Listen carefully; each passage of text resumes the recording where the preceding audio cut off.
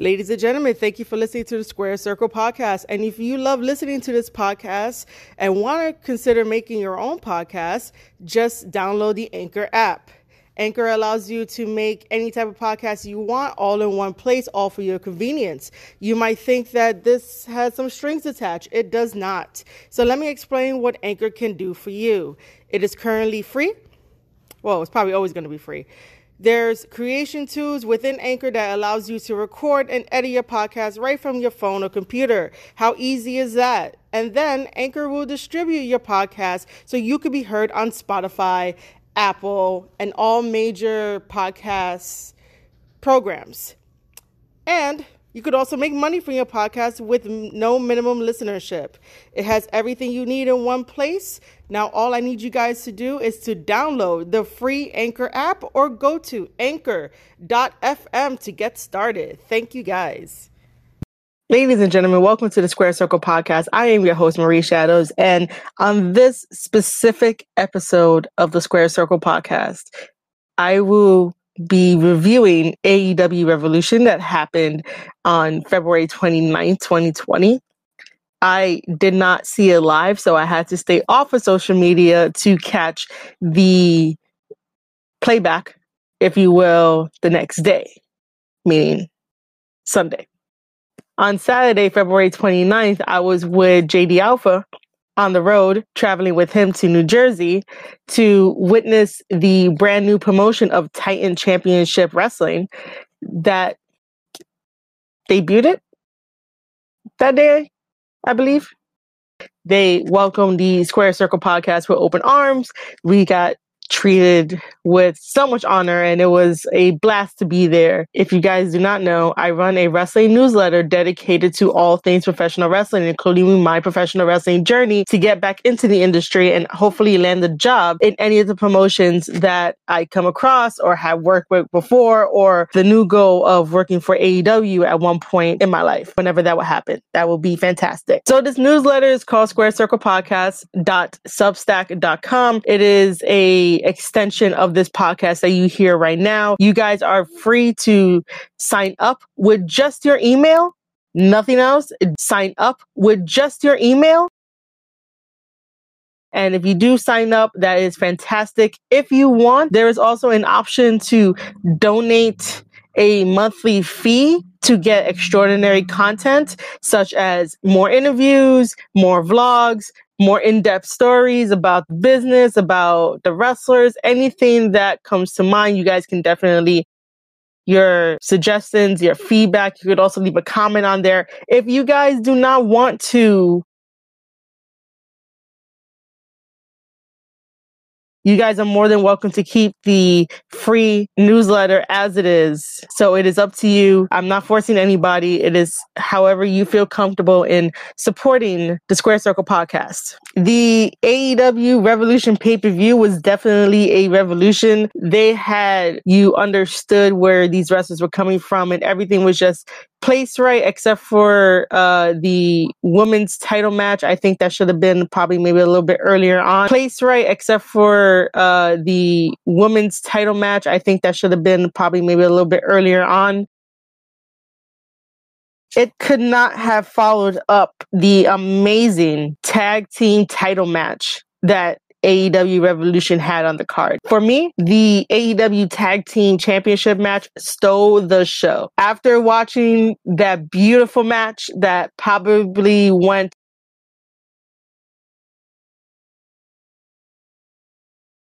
It was a beautiful story. Everything that you watched in Being the Elite, as well as the New Japan matches, the Ring of Honor days, it all came to a crashing head, if you will. And I only wrote down notes that stood out to me. What do we know about the Young Bucks? The Young Bucks have been killing the business for years, and they break all the rules. They are two brothers that have a love for professional wrestling, and it definitely shows every single time that they ever went out to compete in a match, whether it would be very rarely in singles and almost all the time as a tag team. They are one of the best coordinated tag teams on the planet. They are one of the best. When we talk about tag team wrestling, they would definitely be in that conversation. If they are not in that conversation, shame on you. If they are, when we talk about tag team wrestling, they would definitely be in that conversation. If they are not in that conversation, shame on you. Awesome. The Young Bucks really, I believe, stood out when they definitely made a name for themselves in New Japan. For their biggest fans, they've always made a name for themselves. They always did everything they could to shine, everything they could to have fans remember them. But I think when it was definitely in New Japan Pro Wrestling with the Bullet Club, with Kenny Omega. And the three of them are gigantic megastars no matter how you put it. Kenny Omega has been wrestling everywhere and anywhere, starting from his days in Canada all the way here to the States. Now, it's been such a very, very, very long time and a very long career that Kenny has. Kenny has one of the most prolific wrestling careers around. And if he's not talked about in the debates of who's the best of all time, there's something wrong there, because he deserves to be in that debate as well. The dynamic that the three of them have together, they are the best of friends. The one odd thing in this whole dynamic is Hangman Page. Hangman Page is the odd one out. We already know this. He feels like he's not part of the group and he was never really part of the group. Hangman goes to the beat of his own drum. He does what he wants to do, and he is great at performing in the ring. I just don't want him to get lost in the shuffle when it comes time to switch his character, because he's playing the drunk hangman that, you drink your problems away, but at the same time, when someone says something that turns a light bulb in your head, you immediately want to tell the person the truth of how you feel. Like during the sit down interview, Heyman just expressing the truth of how he feels towards the Young Bucks. And the character is growing. I just don't want... Hangman has been doing very well at the beginning of the year. This includes his winning streak as a tag team. This includes, where he stands in the rankings. Even though you guys know on this podcast, I could care less about rankings and where this person stands, where that person stands, because I am not an analytical person. I am more for the story, the athletic ability in the ring, everything that you bring to the table. I knew that this match would be very... You have people who are super competitive, people who are super creative for a championship, your represent for a championship, to represent the company was getting regards to the fights he was got. So of course there's going to be a lot of this match, because if you do that, you might get them off their game, and bam, you still retain the titles. Very, very old school in that aspect. Hangman comes in, which infuriates Matt, and then they have this little brawl going on. We see that Hangman was getting Kenny Omega to the psyche of the Young Bucks, which was a very good tactic, because if you do that throughout the years, you might do that, and you might get them throughout the match. We see that Hangman and Kenny Omega are on the same page. They are both attacking Matt Jackson's lower back.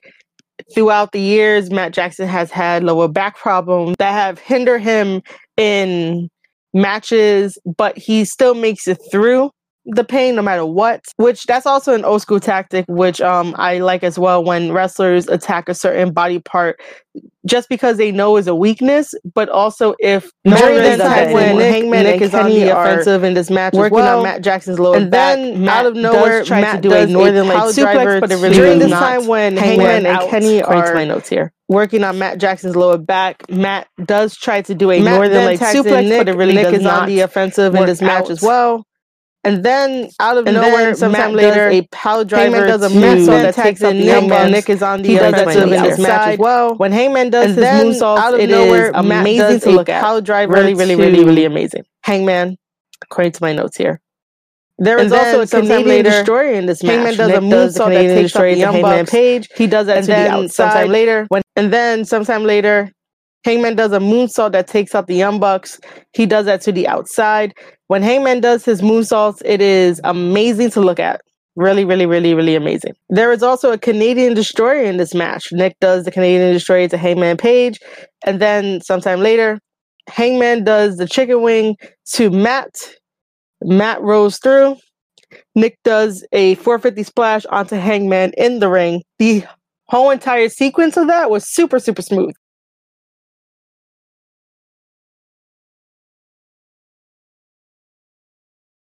And that hurt. Watching that, I was like, oh my God, that hurts. You can hear it. The interesting part in this whole entire match, the crowd made this match what it is. This is why we keep talking about the tag match. This is why we keep making memes about the tag match. This is why we put our whole attention towards this tag match. And I think that's because of the crowd. Despite all four men doing amazing athletic moves, telling a great story through the years, and it comes down to this, beautiful, but the crowd was booing the Young Bucks. That is a little unheard of. Usually the Young Bucks are the fan favorite. They are, the best at what they do. When it comes to marketing and growing themselves organically, it's the best out there. And it's one that kind of inspires me to do better at my own marketing just because of the Young Bucks. But to hear the crowd boo them, especially when it was Matt and Hangman in the middle of the ring exchanging blows and the crowd does the famous boo, yeah, boo, yeah. I was like, is the crowd booing? Is this real? Is this happening? Now, we all know that AEW does not pull the WWE tactic of manipulating the crowd sounds. Everything that AEW does is 100% authentic. And in that match, everything was 100% authentic. There was nothing that was rigged, nothing at all. And I'm still taken aback by the crowd booing the Young Bucks. To me, it's like unheard of. Kenny Omega will always be fan favorite. And Hangman has a special place in my heart, and I think the heart of every fan out there. And then to have this happen, continue to watch Hangman grow and Hangman develop. And I think I want to be there for that as well. During this match, we also had the Young Bucks. I popped for that. I was like, oh crap, this is actually happening. You guys are actually doing the Golden Trigger to Kenny? What? And to make everything come full circle, Kenny kicks out at the count of 1. We're going to dissect that in a little bit, but let me keep going with this. The Young Bucks for maybe a Meltzer driver. But Heyman comes around, grabs Nick and throws him through a table. I am so happy that this was not a whole table spot fest. I'm happy that the table was placed in one spot, even though I knew it was going to be for a spot way before we got to this match. But thankfully, there was not, you get a table, you get a table, you get a table, you get a table, you get a table. Hangman and Kenny does the Buckshot V-Trigger combo, which is pretty amazing. It might feel like you get hit by a truck and a train. And then at one point, Kenny Omega tries to do his awesome finisher, the one-winged angel, and he can't do it with his right arm because his right arm is killing him, and he's just coming off of a brutal 30-minute Iron Man match from Pac. So his shoulder has not completely healed, and he feels the pain. So then he switches his arm to do the attack. However, it still does not work, and this is when Hangman Adam Page shines in the match. He had his $1 million moment. He decides to do Kenny Omega's finisher, the one-winged angel, on Matt Jackson, and it looked absolutely perfect. I am not sure if they rehearsed the move ahead of time, but sometimes when you entrust your partner to do your finisher, you want to make sure that the wrestler knows how to do it. And this was super amazing. I was blown away. I popped really loud for that. I was just like, this is fucking great. You know, he just brings Matt down, and obviously it's a very safe move. You can see how safe it is. And it looked like a fucking $1,000,000.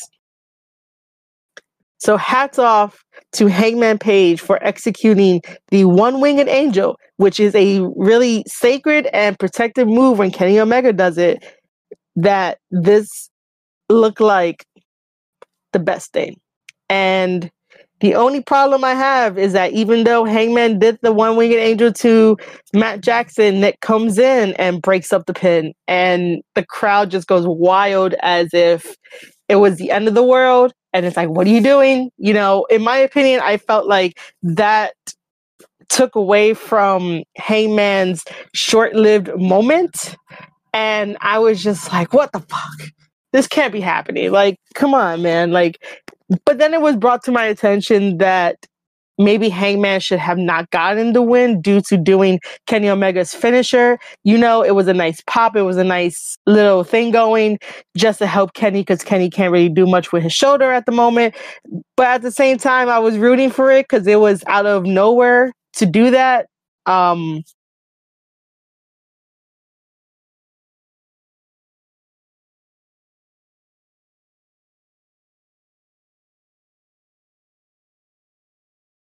Even though Nick breaks up the pin, Hangman does the buckshot lariat to Nick on the ramp and quickly goes to Matt for the victory. Hangman Page picks up the victory for himself and Kenny Omega to retain the AEW World Tag Team Championships at AEW Revolution.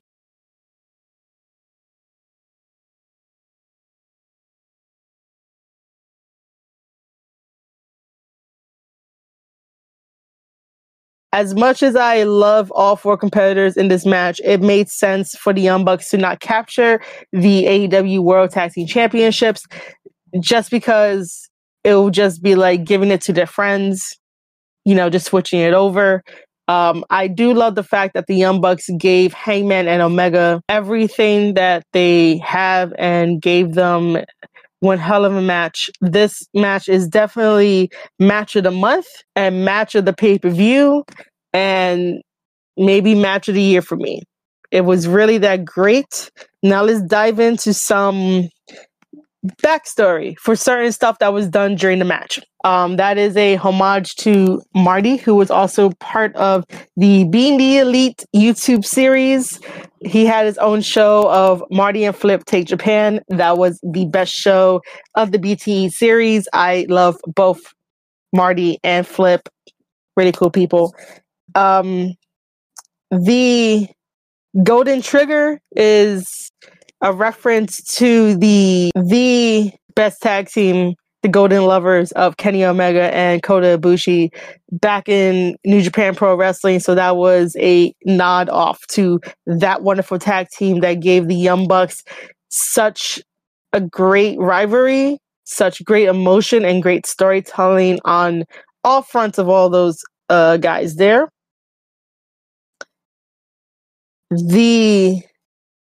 I love how the Young Bucks, Kenny Omega, and Hangman Adam Page took so many years of friendship and stories and brought it all into this match for an amazing 32 minutes, probably. So for any fan out there that says there's too much wrestling for you to watch, there's too much stuff to keep up, and AEW doesn't do a good job at introducing their wrestlers and doing this and doing that, the Young Bucks, Hangman Adam Page, and Omega basically summed up their whole entire friendship in a 30-minute match for you to crave and for you to blast all over the internet with that tag match, though.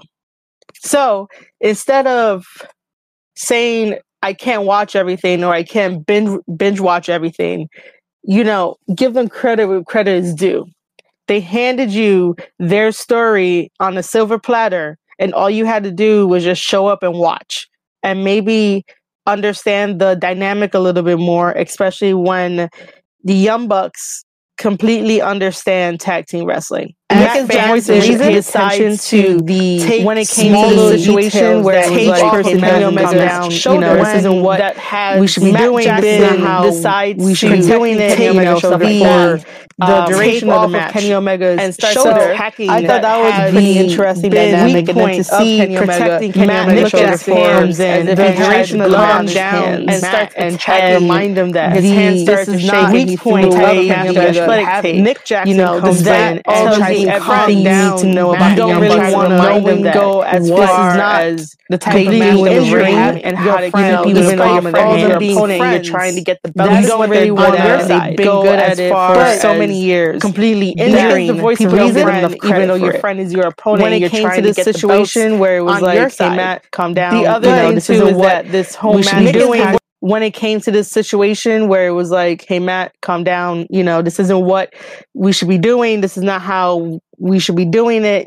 Stuff like that. So I thought that was a pretty interesting dynamic, and then to see Matt look at his hands as if he had blood on his hands, and his hands started to shake, and he threw away the athletic tape. That tells you everything you need to know about the Young Bucks, knowing what they do in the ring and how to keep you in the palm of their hands. The other thing too is that this whole match was packed with emotion to the brim. You had the Young Bucks wanting to capture the tag team gold for themselves, and then you had the Young Bucks wanting to capture the tag team gold for themselves, and then you have Kenny and Hangman doing what teams do best, which is working together, even if Kenny does not really trust Hangman Page because Hangman has walked out on so many occasions, but he's the frustrated wrestler that finally made it by winning tag team gold. He did not win the AEW championship.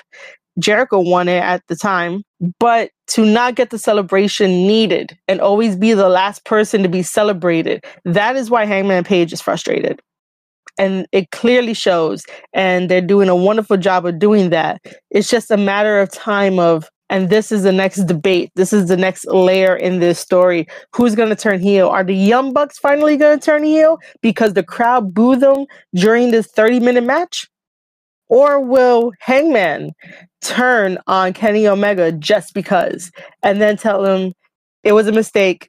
I was so intoxicated. I'm sorry. It never happened again. Imagine if that happened. Imagine if Hangman really did attack Kenny Omega, but Hangman blames it on the fact that, he was drinking way too much, but he could still trust him no matter what. Like, have that type of character. Let's see how that goes and how far that goes.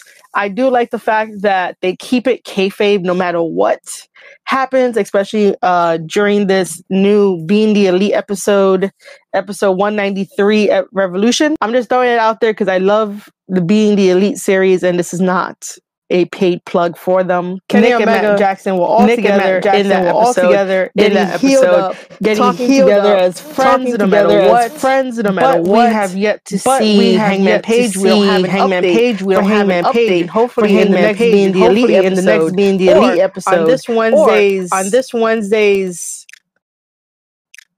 And hopefully on the next Being the Elite episode, this upcoming Wednesday, AEW Dynamite, we might end up getting an update from Hangman Page. The whole dynamic is very interesting, and I really don't want them to stop this storyline at all. I just need them to continue it with fresh ideas and eventually come to a twist that no one saw coming at all. That's what I want.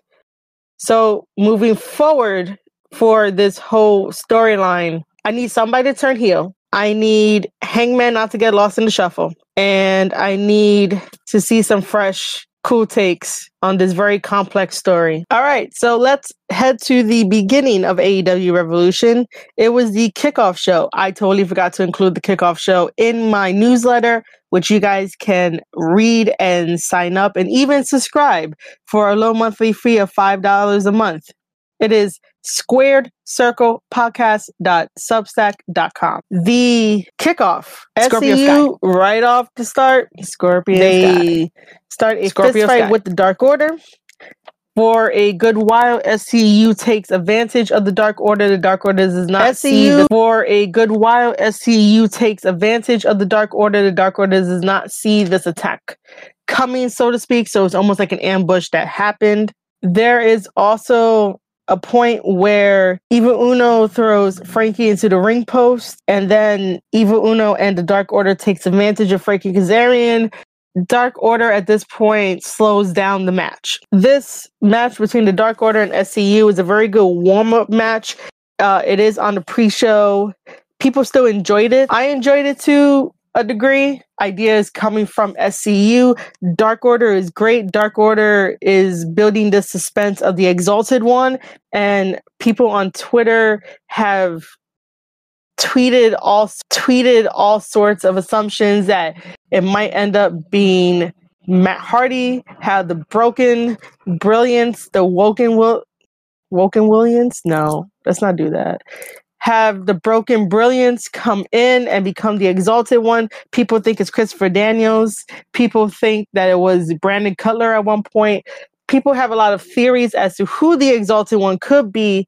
In this match, the Dark Order picks up the win, and the Dark Order does what they do best. They beat down their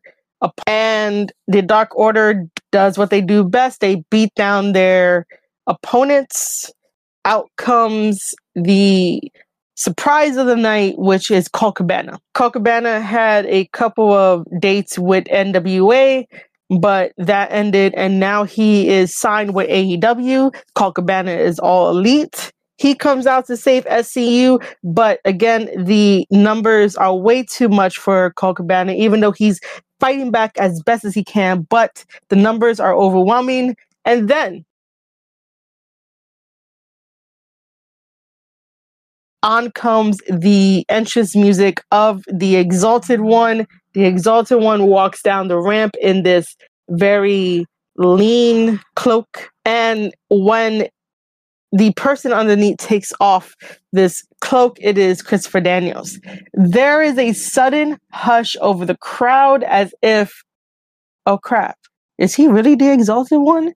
But Christopher Daniels rushes down to the ring and he attacks the Dark Order. The Dark Order leaves once again, and we know now that Christopher Daniels is not the Exalted One. Christopher Daniels never joined the Dark Order at all, and Frankie and Scorpio Sky forgive Daniels for mistakenly thinking that he did join and betrayed SCU. This was a pretty standard match. I wasn't expecting a lot from it. I wasn't expecting much, not at all.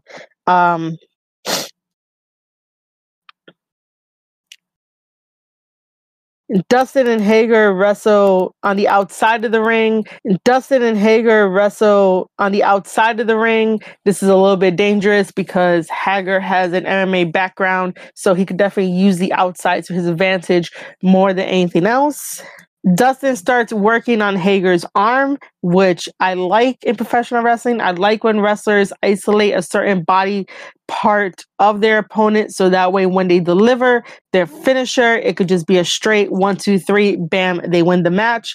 There's a lot of storytelling when it goes into working on a specific body part. And I think that sometimes it is a lost art form. It can get boring. It can get routine-ish, especially when you do the same things over and over and over again. But sometimes, depending on what type of wrestler you want to play up as, like if you want to play up that you are the baddest person to do submissions, obviously your moveset is definitely going to include isolating a lot of body parts. So that way when you put on that submission, your opponent can immediately tap. Sometimes in a match, you could definitely isolate a body part just so that way, if you know your opponent has to pick you up for their finisher, they can't do it because then their arm hurts or their back hurts or their thigh is completely cramping up because you completely worked the thigh for at least 10 minutes.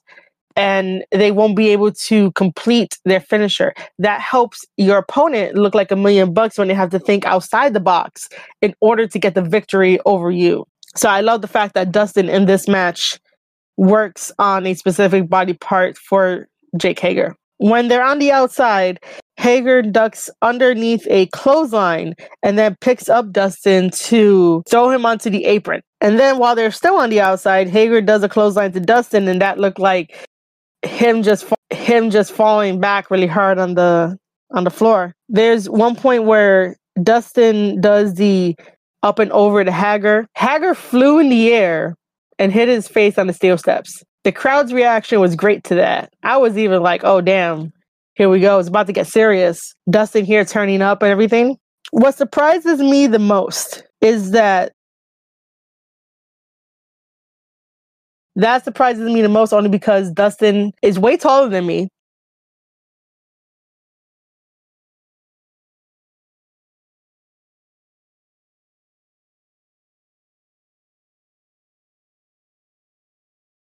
He's able to do sunset flips with no problem.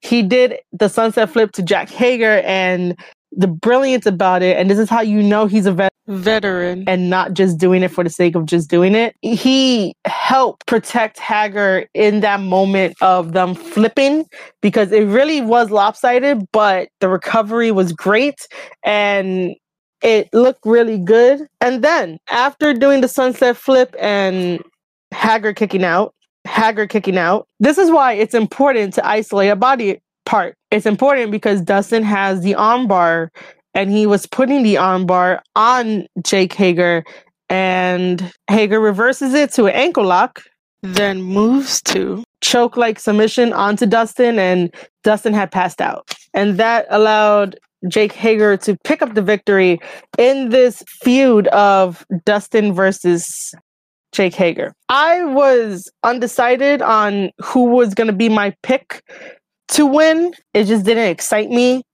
And then the fact of using social media to hype the match didn't really help at all. The fans got behind it. The fans were chanting to Hager, Jericho's bitch. But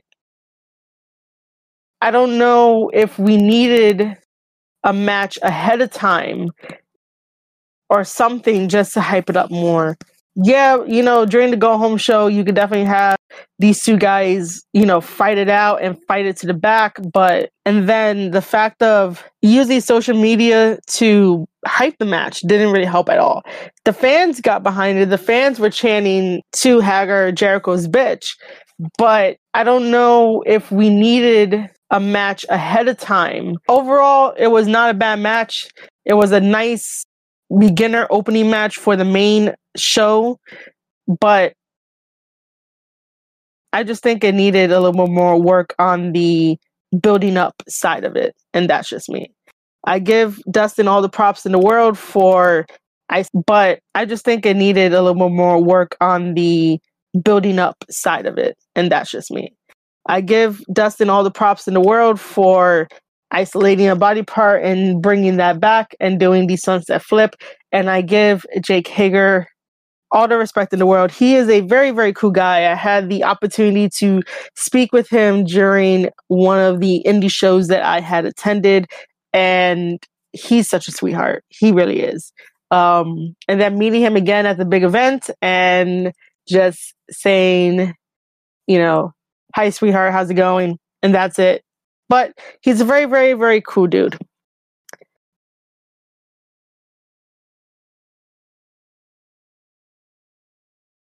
This match, man, I was not expecting the pace of this match. I was not expecting what I was seeing. I was not expecting the finish of this match at all. In my newsletter, I specifically say that Darby should win because of everything that has happened to him. So because he's fighting through all these obstacles and Sammy damaging his voice box, now is the time for Darby to kick it into overdrive and win. And that is exactly how this match went down.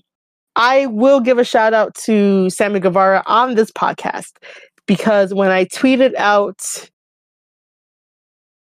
he totally loved it. You guys can also follow me at Marie_Shadows on Twitter to see what I post and who I post to.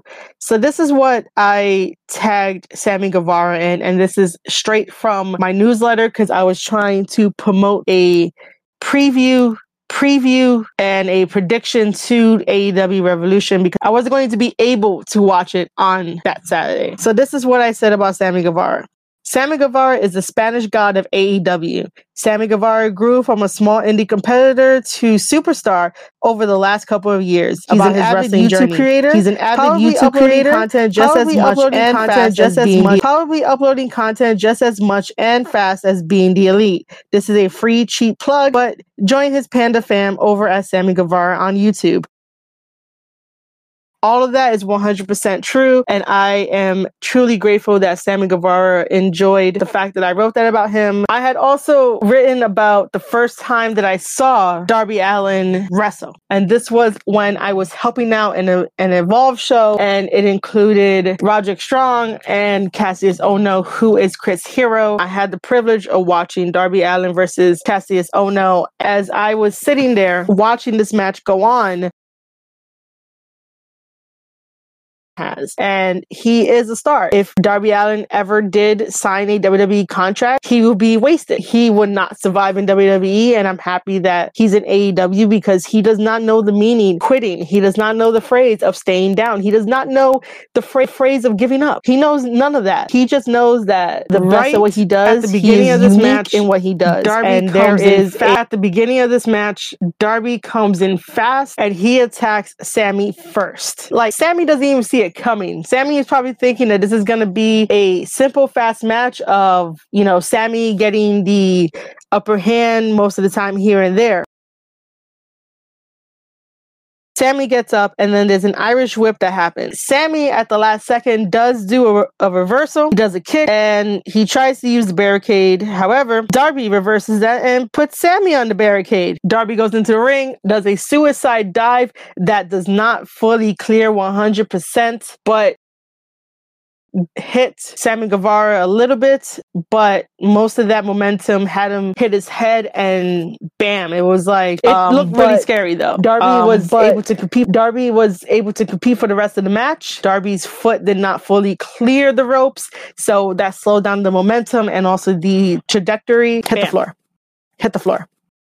Sammy pulls out a table and does a 630 senton on Darby. Once both competitors are back in the ring, the match officially started. So all of that in the beginning was not even sanctioned yet because the ring bell didn't ring. And these guys took a lot out of themselves, and luckily they didn't blow themselves up during the match. Darby places Sammy in the gory special stretch, an armbar, and then hooks both arms. Sammy reaches for the bottom rope. There is a rope break. Sometime during this fast-paced match, Sammy does a double stomp to Darby onto the ring apron, and then Darby does a Canadian destroyer to Sammy. Sammy does a Spanish fly during this match. I need to say something on this podcast, and I am going to go on record to say that JD Alpha and Sammy Guevara, as much as I love putting your content over, as much as I love putting your content over, as much as I love enjoying your vlogs, and as much as I enjoy your wrestling career, in the department of who could do a better Spanish fly, and you are more than welcome, tag me on Twitter and tell me different. You are more than welcome to leave a comment about that. You are more than welcome to slide into my DMs and tell me how wrong I am. But on the other hand, I will still support you no matter what. It's just that JD Alpha does a better Spanish fly than you. The messed up Spanish fly. Sammy takes apart the turnbuckle. Who takes apart the turnbuckle nowadays? I rarely see it. It's cool. He's in a circle. Inner circle are bad people. Bad but fun. Sammy thinks that he's going to get the upper hand when he takes off the turnbuckle. However, Darby monkey flips Sammy Guevara into the turnbuckle, and Darby picks up the win 1, 2, 3 and ends the match and gets retribution for Sammy destroying his voice box.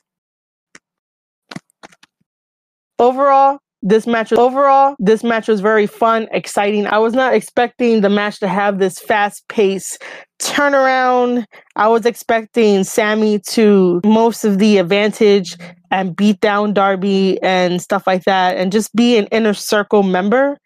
This threw me for a loop. It felt like Sammy wasn't part of Inner Circle. It felt like Sammy was just regular Sammy on the indies before joining Inner Circle, where like he'll put on great performances. But I was expecting to have that Inner Circle feel of bad guy versus good guy in this case, but luckily they did not go down that path, and this is why I really enjoyed it. It was something different. You know, it wasn't the formula that we all probably expected. Happy that Darby won, because Darby was my pick for my prediction. The AEW Women's title match. It is Chris Statlander versus Nyla Rose. Nyla Rose. This match could have been way better.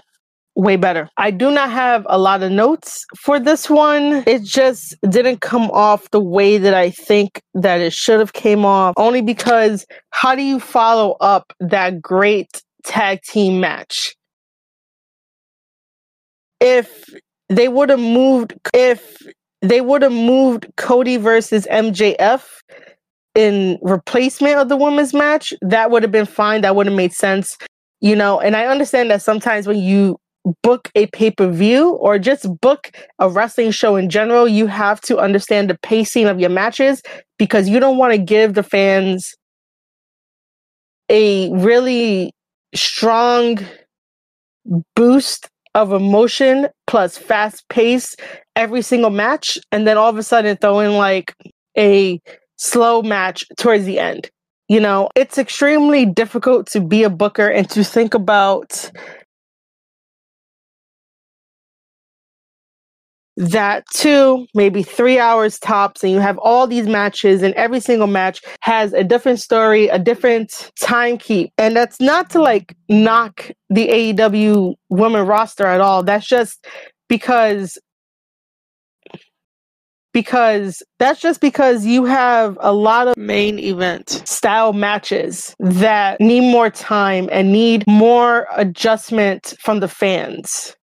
When you watch a professional wrestling match, you're taking in all the story and all the athleticism in it. And sometimes when you have a great match, you're still running on that high. And if that high doesn't come down, you're going to be burnt out by the end of it and not care about any of the matches. That's why it's hard to place certain matches on a card. My biggest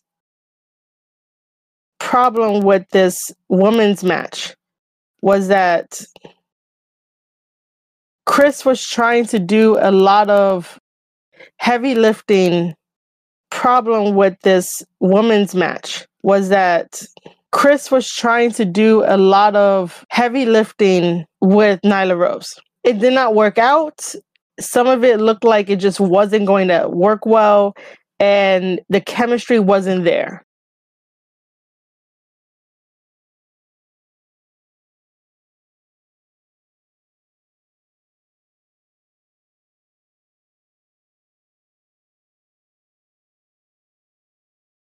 Nyla is not bad either. You can see the wheels turning in Nyla's head. You can't have a match where it's either one-sided or not, and stuff like that. I just think that the ending of this match, where Nyla has Chris and they come down and there's that weird, awkward powerbomb. The ending of this match, where Nyla has Chris and they come down and there's that weird, awkward powerbomb that happens, that could have Chris. We already know that a professional wrestling ring is not extra weight. The most safest that Chris doesn't have, that's coming down on her object in professional wrestling. We know that there's boards underneath it. So imagine, we already know that getting a professional wrestling ring is not extra weight on you. The most safest object in professional wrestling. We know that there's boards underneath it.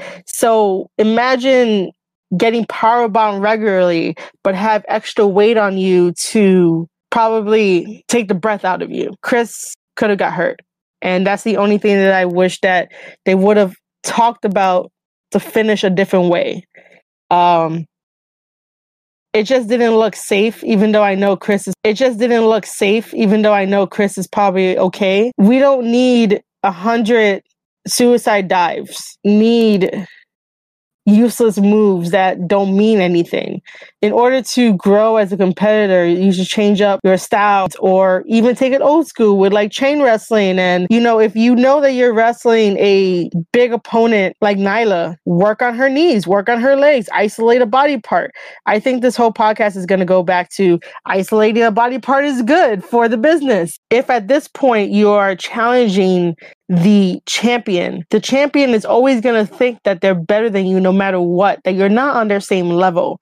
So you as a competitor need to make your champion opponent believe that you are the best person there is, and this is why you're in the match with them. You don't need to do 100 suicide dives to get that point across. You can do suicide dives, but everybody in AEW either does a roll-up or suicide dive, and that's getting pretty tiring. It's like, do other moves that fit your character, that fit your convictions.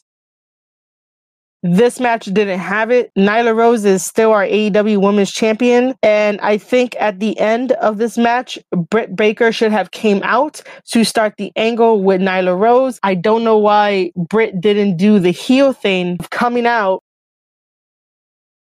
So that way, Nyla knows that Britt is going to be next in line no matter what. Even if we do have the AEW rankings, we need to have the first woman a competitor in this angle.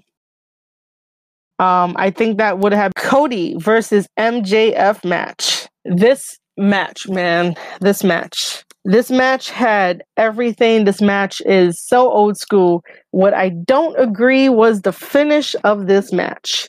There was a lot of MJF leaving the ring. That is a typical heel thing to do. You want to psych out your opponent. You want to get under the skin of your opponent, and that's what MJF does. This whole entire storyline between him and Cody, he has been getting under Cody Rhodes' skin. Cody has been retaining somewhat of a level head because now he finally has his hands on MJF in this match. We finally get into the ring. Cody does his Alabama slam to MJF. Goes after Brandy. This is where Cody does a suicide dive. This is where Cody does a suicide dive. That way Wardlow does not. MJF focuses on Cody Rhodes' arm. Injured Brandy. Wardlow helps out by Brandy. MJF focuses on Cody Rhodes' arm. Wardlow helps out by pushing Cody Rhodes into the ring post so that way Cody can hit his arm. Again, during this pay-per-view, every wrestler is focusing on a specific body part. MJF is focusing on Cody Rhodes' arm so MJF can do the salt of the earth armbar. I understand the armbar is a very devastating move, especially when done right. It could definitely dislocate your arm, but as a submission, there are a bunch of other submissions out there. Please do more variety of submissions. Don't just focus on what's cool, what's hip. Like, I don't want to see more arm bars. It's bad enough Becky Lynch has her armbar. There's Shayna who has her armbar, but Shayna came from MMA background, so I can't really complain. But, again, don't do 100 arm bars when there's a lot more moves there. Don't do 100 suicide submissions. Has himself in this Cody Rhodes submission and uses these forces Cody Rhodes to get the rope break. With his teeth. Rope break. Cody drags himself to the rope and uses his teeth to get the rope break. Then MJF proceeds to take off Cody Rhodes' boot because it was revealed that when Cody Rhodes in that steel cage match, that moonsault had Cody break his toe. MJF exposes the broken toe. First he bites it. MJF gets busted open. I don't know if that was real or fake, but was not paying attention to what happened. But yeah, all of a sudden on the outside, Cody picks up MJF. MJF does the heat seeker, and then at one point Brandy gets into this match again. Brandy runs, does a crossbody on Wardlow. And Cody says, put her down. Wardlow only for Wardlow to sidestep. And Cody hits Arn Anderson. Arn is down. The doctor comes out to check on Arn. Cody gets back into the ring. Cody does 2 crossroads. Knees MJF, but that does not take out MJF. MJF uses the ring 1, 2, 3, and that is it.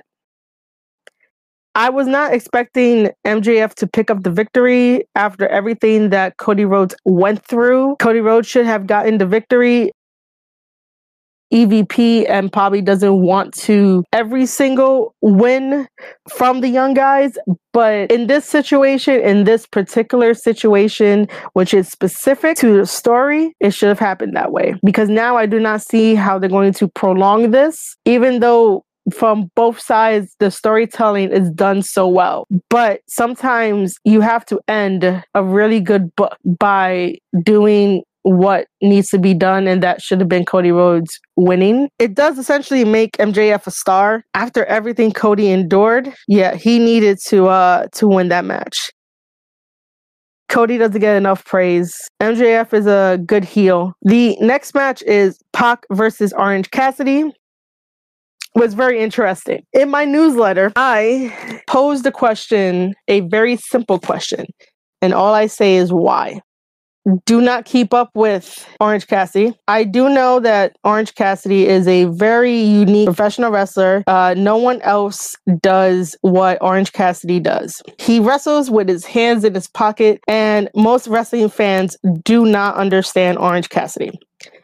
He's fun to watch. He is. There is a story behind him. Pac versus Orange Cassidy was a really good match. This slowed down the pace a little bit for the pay-per-view. During this match, Cassidy had gotten some offense in, so did Pac. Pac does a top rope suplex to Orange Cassidy. This is when they started playing around with the crowd. Pac wanted to do his Black Arrow finish, but Orange Cassidy rolled to one side.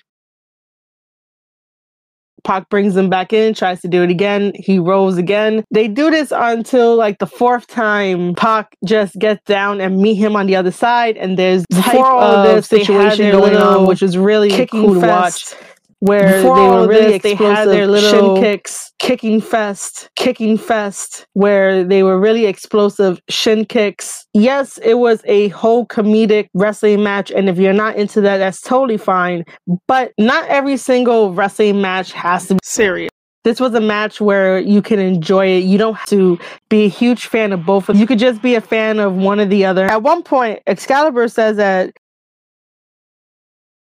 who would have thought, right? There was a point too where Cassidy is actually doing some wrestling moves, which you guys should be happy about. He does a awesome looking Superman punch to Pac. Roman Reigns needs to take some notes if Roman Reigns is going to continue to use the Superman punch. Reigns does not know how to do a Superman punch at all.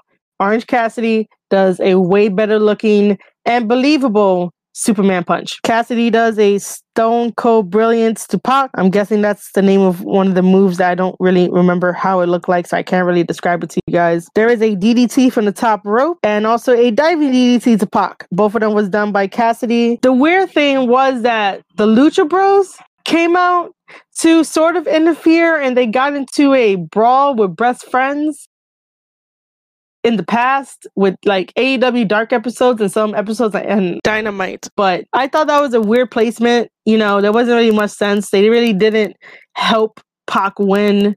I don't know if Pac hired them. Like, why would Pac ever hire wrestlers to watch his back or come out to interfere? I don't know why. Pac does everything on his own. Like, he's a loner. Pac picks up the victory by doing the brutalizer on Orange Cassidy. Orange Cassidy taps out to Pac via the brutalizer. I will say that this match had all the psychology in the world. Orange Cassidy's ability to be funny, to be a wrestler, and to be something different. And I'm happy that Pac was able to bring that out of him. Pac is a very special wrestler that got misused in WWE, even though I know he probably doesn't want to talk about his WWE days. I don't know. It'd be interesting. But Pac is definitely a company guy.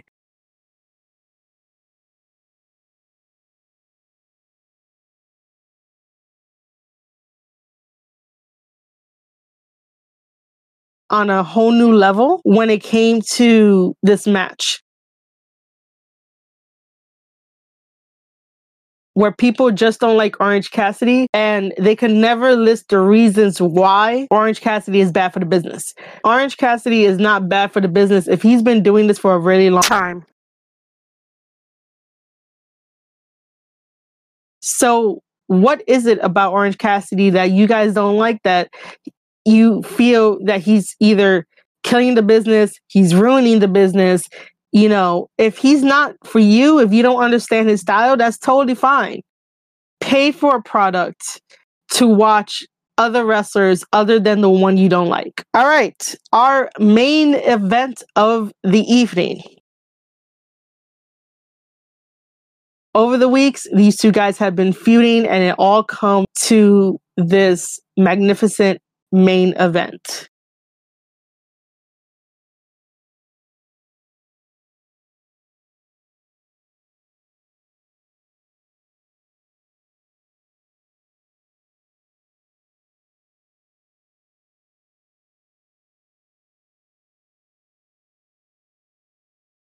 But we'll get there after I talk about everything.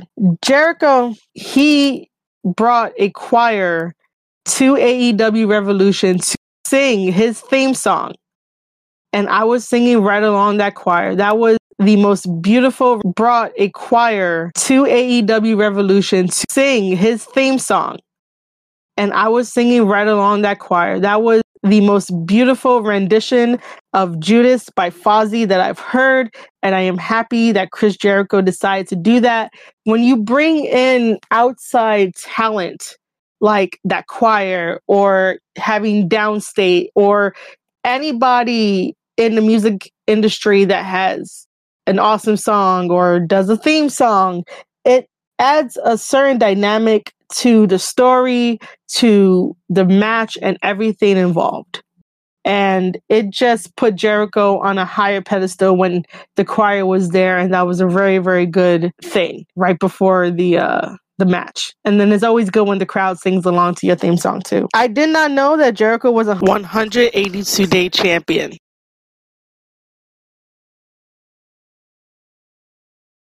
Mox and Jericho, they brawl on the outside. Mox has a small advantage, and during this time, Jericho messes around with Moxley is bleeding profusely from the interesting dynamic between these two, on top of his eyebrow. It started in WWE, the interesting dynamic basically finishes in AEW, which is the interesting dynamic between these two.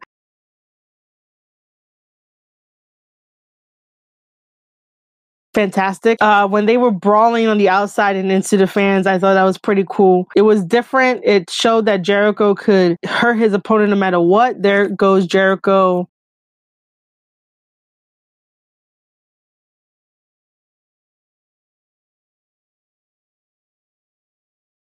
Jericho powerbombs Moxley onto the timekeeper's table. That was a very dark move. And I love Jericho. Was not expecting him to do that. But then again, Jericho is pulling out all the stops so that way he could retain the AEW championship and celebrate with a little bit of the bubbly. At one point during the match, Moxley converted the Lion Tamer into a Boston Crab. Jericho does a Lion Salt, and then the Inner Circle interferes. On the outside with Jericho was Ortiz and Santana. They had interfered, and then also Jake Hager during the match had interfered. Mox had Jericho in a Boston Crab. That's when Hager had ran out. Jericho then does a code breaker to Mox and then puts Moxley in the Lion Tamer. Mox gets the upper hand and does the paradigm shift once. He then proceeds to take off the eye patch, and everyone is surprised that his eye is okay.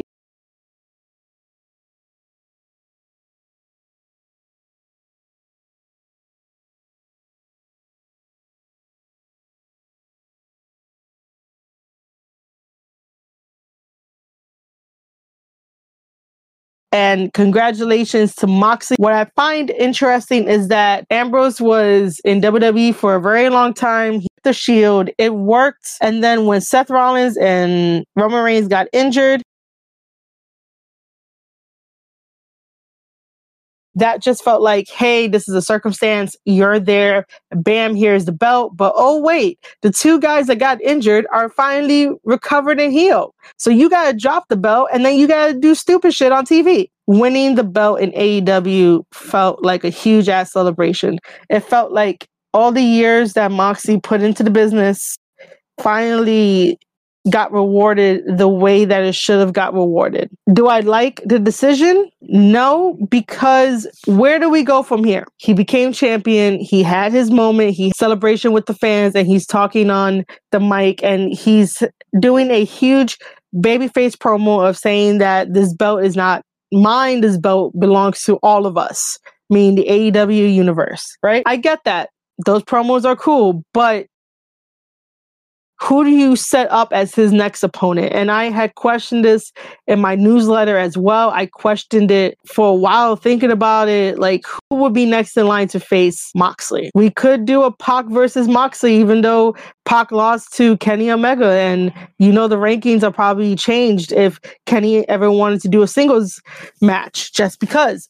But the person that I could see right now would be Pac in that position to go face Moxley, and they would tell a fantastic story together. Does this mean that Moxley is still going to be doing New Japan tour dates while he's AEW champion? The last time that happened, Riho had to drop the belt to Nyla because it just wasn't working out.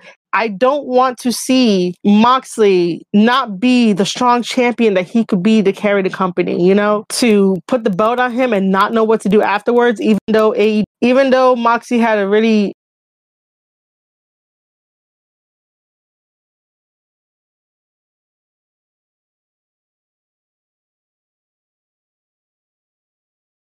make an angle, make a program, and bam, there you go. You could jump off of that. But nothing really happened. We had a huge main event title change. Nobody went out there to challenge Moxley or to even look him in the eye and try to be like, well, I'm going to be next. The same thing happened with the women's division. Nobody came out there to do an angle with Nyla, even if it's small, even if it was like, a 10-second thing. Like, set up your next storylines so we can take a breather from the past and get ready for the new stuff.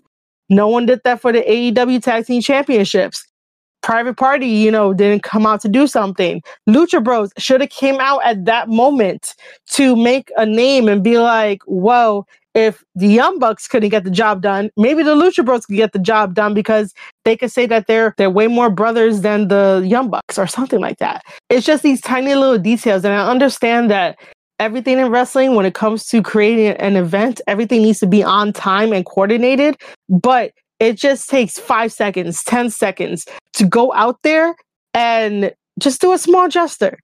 I know it's lame. I know that it's a formula, but I want to know what's next because I want to talk about how the next storyline can happen, how the best way to go about it, because I love doing that in professional wrestling. I love talking about how angles can go, how, the storylines should have went. If we thought about and agreed on leaving the belt on Jericho, this is how I would have continue the story between him and Moxley. And you guys might have gotten tired of it, but I probably wouldn't. It's just at this time, I don't know who's ready for the title picture in the company. According to my newsletter, I enjoy Jericho carrying the company. However, I peaked those Fozzy dates, so maybe Jericho drops it. If Moxley gets the title, what will he do? Nothing to set up, so here's how we can keep this story going. This is in the event if Jericho had retained the title. Story. If Jericho retains the championship, Moxley should take out each Inner Circle member one by one. While Jericho is away, the Inner Circle guys need to hold down the place but are unsuccessful. When Jericho comes back from tour, Moxley versus Jericho 2 happens, and that's when Moxley dethrones Jericho. The only reason why I think it would have worked that way is because at that point, if Moxley is able to take out the Inner Circle guys one by one,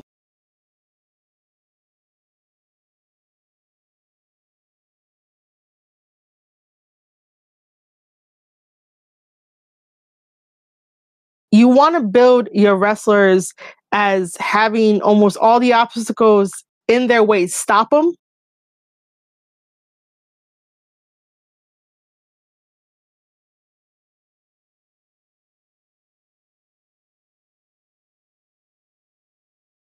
chance. It's just like in real life. When life throws you obstacles, the end reward is just sweeter. And this is what professional wrestling should be doing. This is what AEW should be doing. AEW does a lot of amazing things, and I am so happy to always put the and this is what professional wrestling should be doing. This is what AEW should be doing. AEW does a lot of amazing things, and I am so happy to always put the hashtag I'm with AEW because I believe in their message. I believe in their company. All the hard work all these guys done, and I've seen them grow through all their hardships, deserves to be where they're at.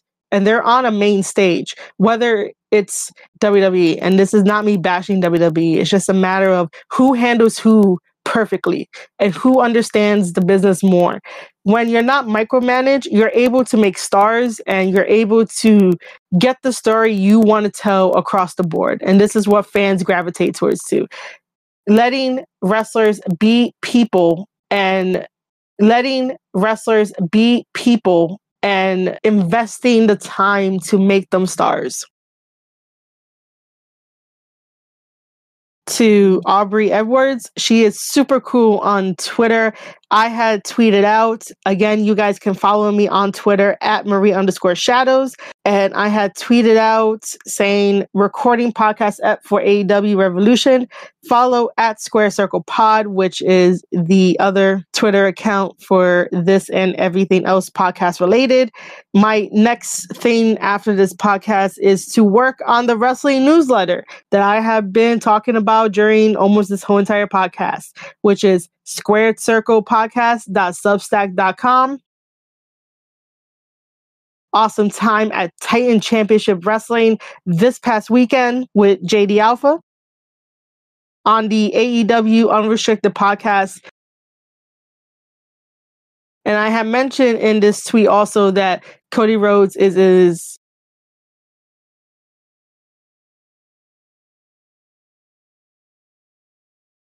and there was a point where he talks about what he looks for in a person who wants to work in the business. And I honestly want to do that. I always tend to do the work and go above and beyond. And Cody is just super, super cool. The first time that I met him actually inspired me to continue to be in the professional wrestling business, even if WWE let me go 3 months into it. So I want to thank everyone who has tuned in to this awesome episode of me reviewing AEW Revolution. I hope that you guys learned something from my passion. Retweet this, share it with your friends. Let them know on social media that Marie Shadows is here to talk about the professional wrestling business. And you guys can always find me on Twitter and the newsletter. And here is one last plug for everyone there.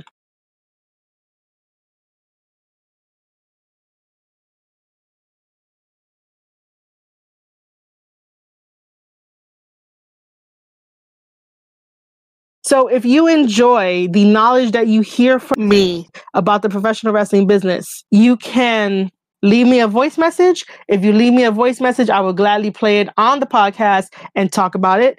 You guys can also support me if I am your favorite podcast person. 99 cents a month, or $9.99 a month.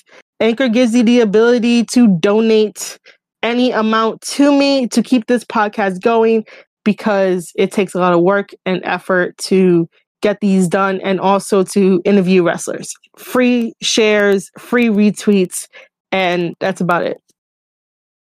Again, ladies and gentlemen, this is Marie Shadows of the Square Circle Podcast, and I will see you guys on the next episode.